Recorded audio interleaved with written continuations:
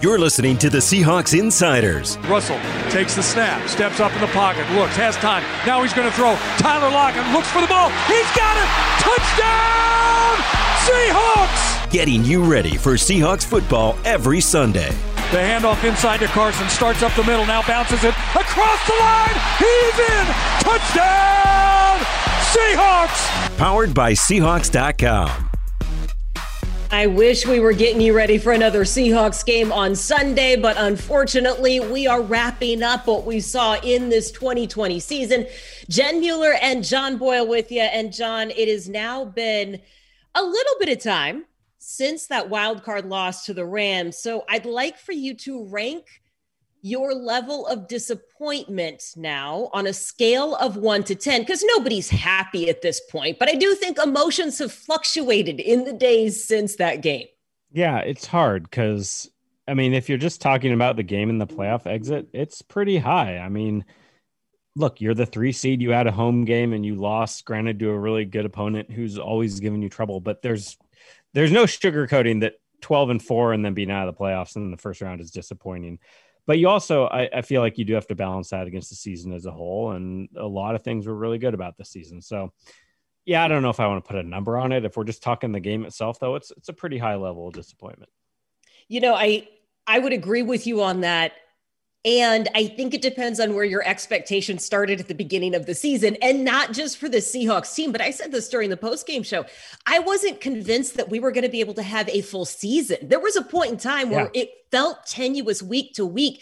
So when I have actually pulled back and realized that they completed a season, they made it to the playoffs, the only team to not have a player test positive for COVID, I think the expectations for me were just different this year. And I think I would have felt the full weight of that disappointment had we been in that locker room following the loss, and in that locker room when they were cleaning out their lockers, and I'm giving guys hugs and I'm tearing up a little bit knowing that some of these guys aren't going to be back. So the separation that Zoom has forced us to have, I think, changed my emotions a little bit. Yeah, no, I can see that for sure. And you mentioned that makes it weird. I mean, there's guys who played for the team this year that I never saw in person. And if they're not back, I will never see in person, which is just weird because to your point, we're normally around those guys in the locker room, getting to know them. So just a strange season overall. It is. And we can have our own thoughts of 2020, but it is important to hear from the coach, Pete Carroll, as he reflects on what this season was like. We had an excellent football season. We lost this last game, and we've struggled through a lot of challenges, and we made it through it. And defensively, we were struggling early. We fixed it. Offensively, we were rolling early. we wound up not doing as well offensively, so we were frustrated by that. We're really frustrated by the whole year in that regard, that it wasn't a clean year all the way through. But I'm not letting this last game dictate the way we evaluate this season, because that's not what we should do. We did too many good things and learned a lot and have a tremendous future in this club right here. The guys that are here, the youth that's emerging, the leadership that's still here, that's part of it, really gives us a chance to have a really bright future.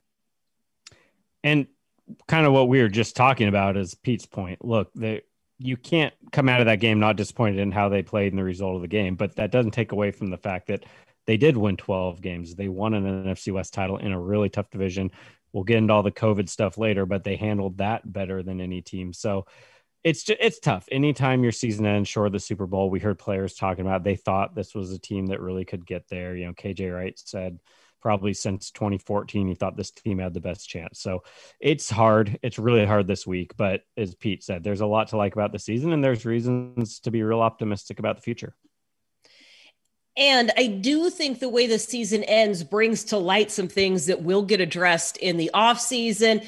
And maybe fans don't like what Pete had to say last year about this. But before we hear Pete and his philosophy on running the ball more, I want to ask this. John, had this game ended differently, we might not have been as critical of some of the elements of this loss, whether it was inability to convert on third down. Look, it was awful, but the Seahawks won a game this year against Minnesota by converting 0 third downs, right? It would have been easy to kind of just keep going and saying, yep, well, they can take care of it. They can take care of it. Is there any benefit in having this be so stark that there are issues that need to be addressed? I think maybe there can be. Yeah. I mean, maybe you go back and look at 2017. Do they make the changes that they made if that team wins a couple more games and makes the wild card round and doesn't miss the playoffs? I don't know. Maybe everything's the same either way, but sometimes, yeah, that kind of kick in the butt can lead to some changes. And whether it's things Pete Carroll talked about they need to do offensively, I think he would have felt the same way about the offense if they had won that game, just like the last game, the 20-9 win over the Rams, and maybe won a couple more low scoring playoff games. I think he still would have had the same thoughts about needing to change the offense a little bit to adjust to what teams were doing. But I do think there's some truth to that sometimes when you really kind of get a really disappointing end to a season, it can open some eyes and lead to change. Well, and here is what Pete Carroll would like to see change for next year. It is something that we have heard him say before, but it gets put in a different light and a new reality, the importance of running the ball. It's really a football thing. It's a scheme thing. And I want to see if we can run the ball more effectively to focus the play of the opponents and see if we can force them to do things like we like them to do more, like we have been able to do that in the past. That doesn't mean we're going to run the ball 50 times a game. It means we need to run the ball with direction and focus and style that allows us to dictate the game. And so, I mean, I'd like to not play against 2 deep looks all season long next year. And so we have to be able to get that done. It's not just the running game. It is the style of passes that will help us some, but it is we have to get after it a little bit differently. Yeah, and that's when Pete Carroll talks about balance. He's been saying this for years, and I think too many people think that means they're going to run it 50% of the time and throw it 50% of the time, and that's not what Pete's ever meant by it, and it's not what he's talking about here. He wants them to be able to. We saw this through a couple games last year, I think Minnesota and one other game where teams were playing this kind of look, and the Seahawks just ran like crazy on them and ran really well and kind of got defenses out of that. And they didn't do that as much this year. They ran some and they had success when they did, but they never really ran any teams out of playing them that style of defense. And that's what Pete's talking about. If, they tried to do some more of the short passing game and it just wasn't really clicking for them. So the solution then, as Pete sees it, is run it successfully and make teams change how they defend you. Well, and I have this question, there was a point in time during that rough stretch of games for the Seahawks in the middle of the year, they did not have their top 2 running backs. Chris Carson, Carlos Hyde were out. And I'm curious, I just had this conversation. Look, they did the best they could with DJ Dallas and with Alex Collins running the ball. Do you think the season would have been ended differently had you not lost both of your top 2 running backs for the same games? Because then you got away from even trying to call that because it wasn't as effective with the backups. And so it became harder to get back into a rhythm. Like, what happens if one of those guys would have been healthy during that stretch? I mean, maybe I would trying to figure out how to phrase this. Yes and no. I mean, as Pete Carroll talked about, they kind of got a little enamored with the passing game early in the season. We're slow to get out of it. But that stretch we're talking about, the injuries, it wasn't week 16 and week 17. We're talking midseason. They had enough time with Chris Carson and Carlos Hyde back that if they had really wanted to commit to that identity and trying to, again, run teams out of those looks, they had the time to do it. So, if anything, maybe what changes is maybe you win a game in that stretch of 3 losses in 4 weeks and you get home field advantage. To me, that's the bigger change is you're 1 week away from not playing this past weekend or having a different opponent. So yes and no, I think there's something to that, but I would kind of buy that narrative a little more had those injuries come a little later in the year. Yeah. I just wonder how hard it is to get back to those play calling, to that style of play calling when you've gone away from it for 3 or 4 games. And then it didn't seem like they were on the same page with an offensive game plan from week to week, right? There was something that just felt disjointed most weeks. I don't know that it would have made a difference, but I also don't know the true impact of those games when it comes to personnel, when it comes to play calling. I would also say this, John, to your point about you might have just gotten a bye last weekend. Any other matchup would have favored the Seahawks. Yeah. Any other team, any other matchup, I don't care who it was, would have favored the Seahawks. Oh, for sure. I mean, we've known this for years that the Rams are a really tough matchup for the Seahawks. They give them fits defensively for years. I mean, Aaron Donald's at the center of that. So, yeah, I mean, it's still disappointing to lose a playoff game as a 3 seed.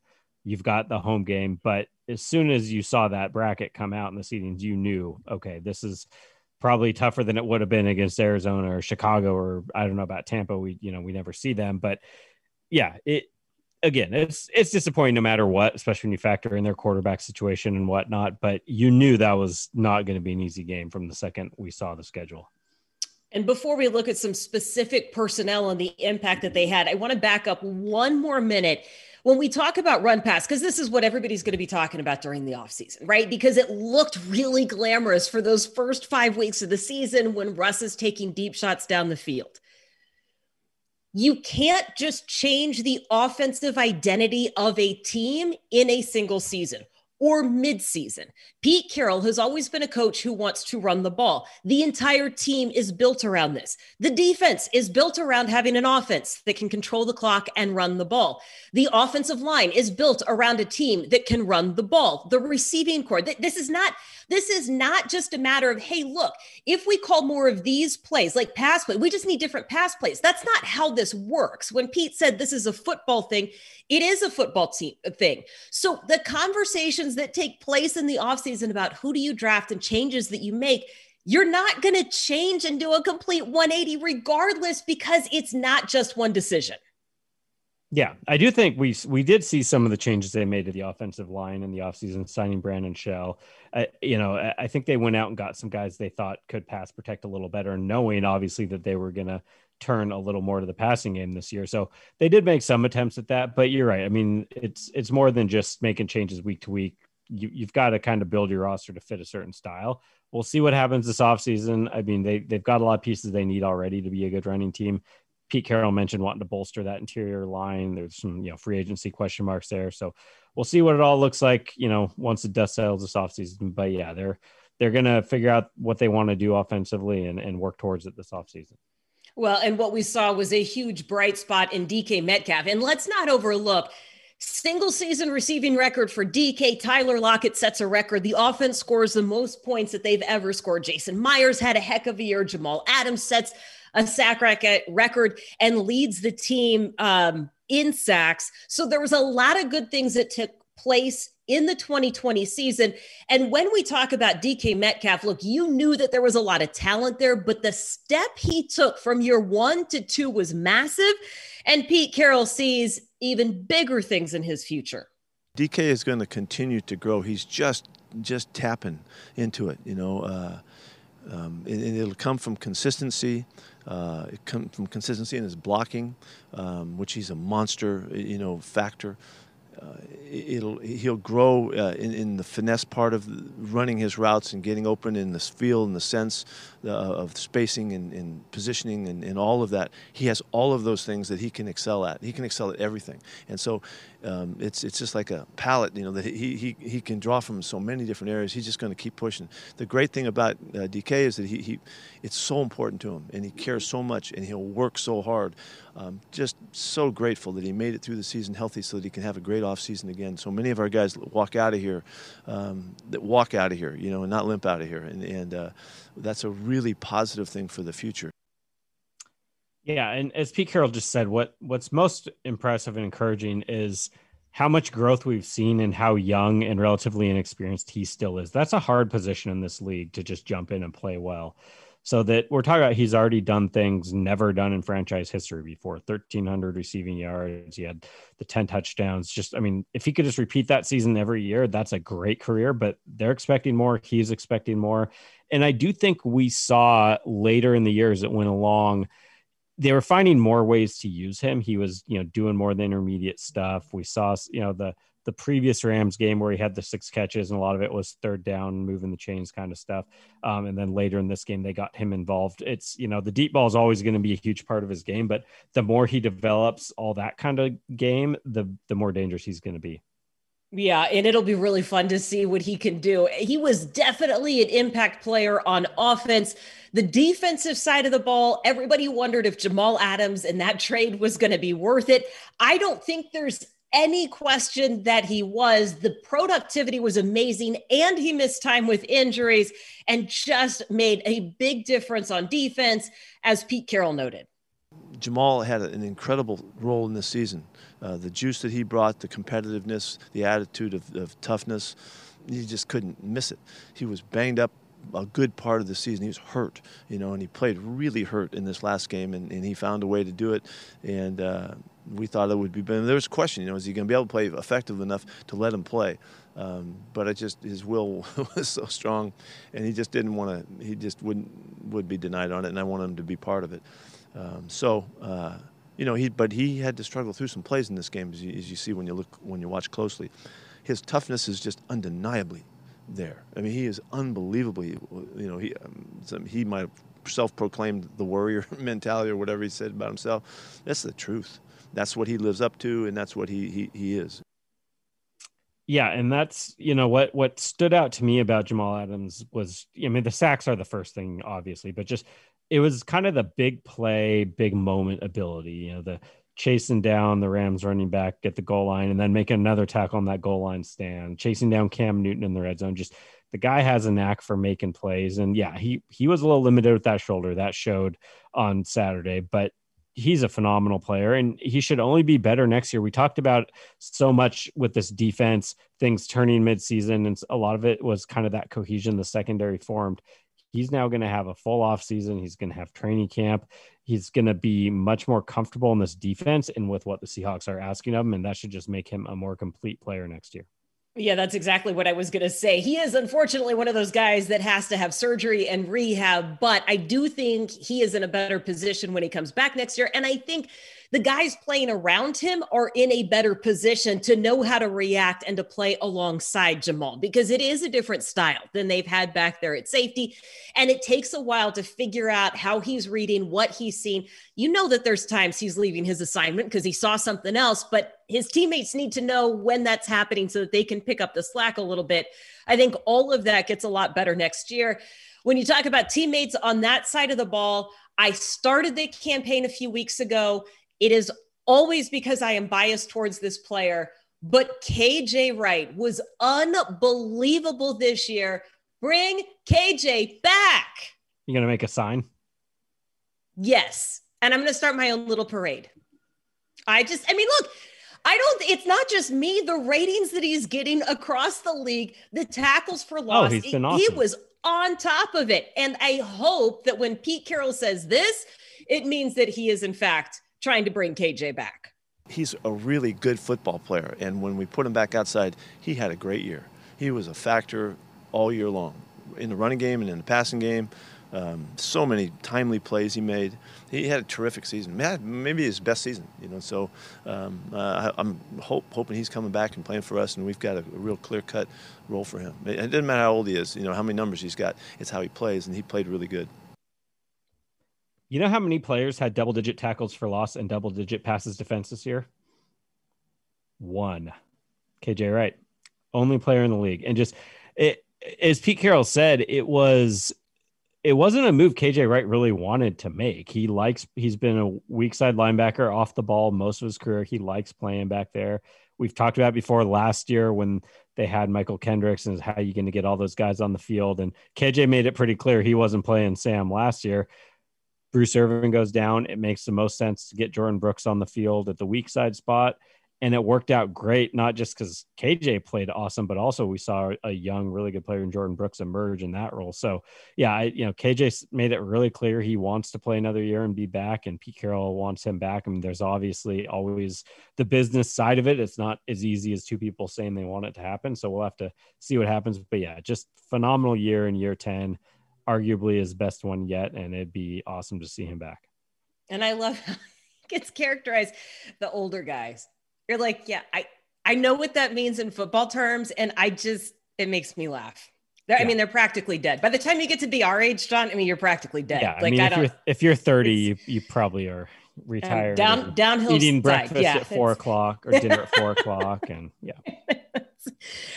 You touched on Bruce Irvin. You know, it is amazing. Bruce Irvin played just 2 games. So did Marquise Blair. That is a name that we have not talked about in a very long time. This secondary would have looked a lot different with Marquise Blair. And that's something to factor in as you consider the personnel moves the Seahawks are going to make going forward. You've got 2 corners that are free agents. You got to figure out what's going to happen at a couple of spots. Just a quick update. Bruce Irvin had to have another surgery. The first surgery on his ACL needed a little support, according to Pete Carroll. So he went back under the knife. His progress is a little bit slowed. Marquise Blair is, I don't know that Pete said ahead of schedule necessarily, but he is off and running and he's doing his thing. He's going to make a big impact coming back. I have to say, John, just in general, I like the potential pieces that are in the secondary next year. Oh, for sure. I mean, you got DJ Reed was so good coming in, taking over starting role and playing so well that he kept it even when they got some players back. Ugo Amadi played great taking over that nickel role with Blair out. So you've got a lot of options. There are some free agent questions. Shaq's going to be a free agent. Quentin Dunbar is a free agent. Thank you. Quentin Dunbar is going to be a free agent. There's too many Quintins and Quandres and Dunbars and Diggses, Dunlaps. It's a confusing roster for me to just spout off. Anyway, there are some questions for agency wise, but you're right. They've got a lot of really good pieces they like. And I think, because it happened so early in the year and they moved on and did well with Ugo Amadi, we kind of forgot about how good Marquise Blair looked in training. I mean, I go back to all the stuff in training camp we were talking about. Probably the 2 most consistent, like splashy, wow, that guy is showing up, other than, the obvious Jamal Adams, Bobby Wagner, of the young guys who are really impressing. It was DK Metcalf and Blair every day. And I mean, obviously DK Metcalf built off that to have a fantastic season. I think we would have seen Blair do the same had he been healthy. So not sure how it all fits together. We got to wait and see who's back and how they want to use guys, but I am really excited about the pieces they have in that secondary. When you were saying all the names of players and how confusing the roster is, it also brought to mind the player that I wish I could have met in person and actually talked to is Carlos Dunlap. Yes. That's so the one. And I've done some interviews with Jamal. I feel like I've talked to him and I've gotten to know him a little bit, but Carlos to me is the one. I just want to sit down. I just want to pick his brain and have a conversation. That's my guy. That's the one that I missed out on talking to. And not to mention he owns a restaurant, so you could talk food with him.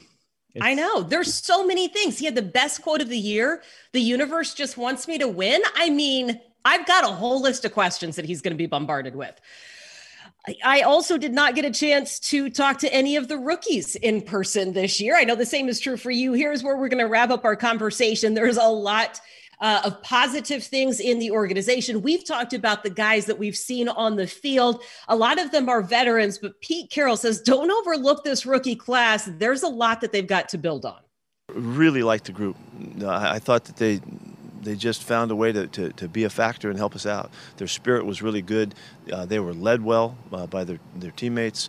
And I say that because their attitude was consistent. They made it through. There was no freshman dip or anything, in first time around. We played 17 games and these guys hung throughout the whole thing. So this is a really good group and they'll help more next year. They'll be a bigger factor next year. And John, I can't wait to see what happens when those rookies have an entire offseason that might be a little bit more normal. We don't know what OTAs are going to look like. I'm sure that virtual meetings will still be a thing, but I can only imagine how much more comfortable they'll be and productive after a full season. Oh, for sure. I mean, we talked going back to this past training camp, how hard of a year this was going to be for rookies. And the Seahawks actually drafted somewhat aware of that they picked a lot of guys, other than Stephen Sullivan, it was a lot of guys that they knew were, experienced guys, played a lot in big programs and could come in and play right away. And we saw really good contributions out of that group already. And a lot of guys they had even higher hopes for. I mean, I feel like we just started to see what Jordan Brooks can really be. Darrell Taylor finally got on the practice field and Pete Carroll was very excited what they saw. So there's just a lot of pieces to be excited about, both the guys we already saw and guys who maybe didn't play a lot, like a Colby Parkinson, who has a chance to pick up a bigger role. So I'm really excited about this class going forward, and they're going to need big contributions out of it because look, they don't have a ton they're working with this year. So they're going to need to count on maybe these past 2 draft classes to fill that void. Yeah, I was going to say the Seahawks do not have as many draft picks this season because of that trade for Jamal Adams, which we've already mentioned was well worth it when you look at the impact that he made. But you know that John Schneider is going to work his magic somehow because there's no way that he doesn't make some moves. And there's no way the Seahawks were going to let him go anywhere else. John Schneider will be the Seahawks GM through that 2027 draft. That sounds like so far into the future to me, John. 2027. Yeah, it's hard to contemplate what that means. I think about like how old are my kids going to be then? But yeah, fantastic news for the Seahawks.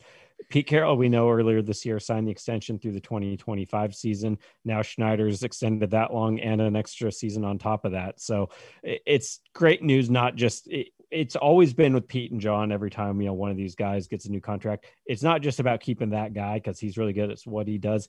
It's about keeping both of them together because that partnership has just been amazing over the last decade plus now. The results they produced are pretty much unmatched in the NFL minus what New England was doing during the Tom Brady Belichick run. But it's fantastic news.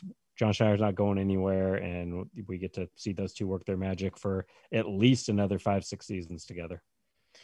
But it's going to be a little while before you and I can work our magic again on this podcast, my friend. Yeah, sadly, I was hoping we'd be doing this for a few more weeks.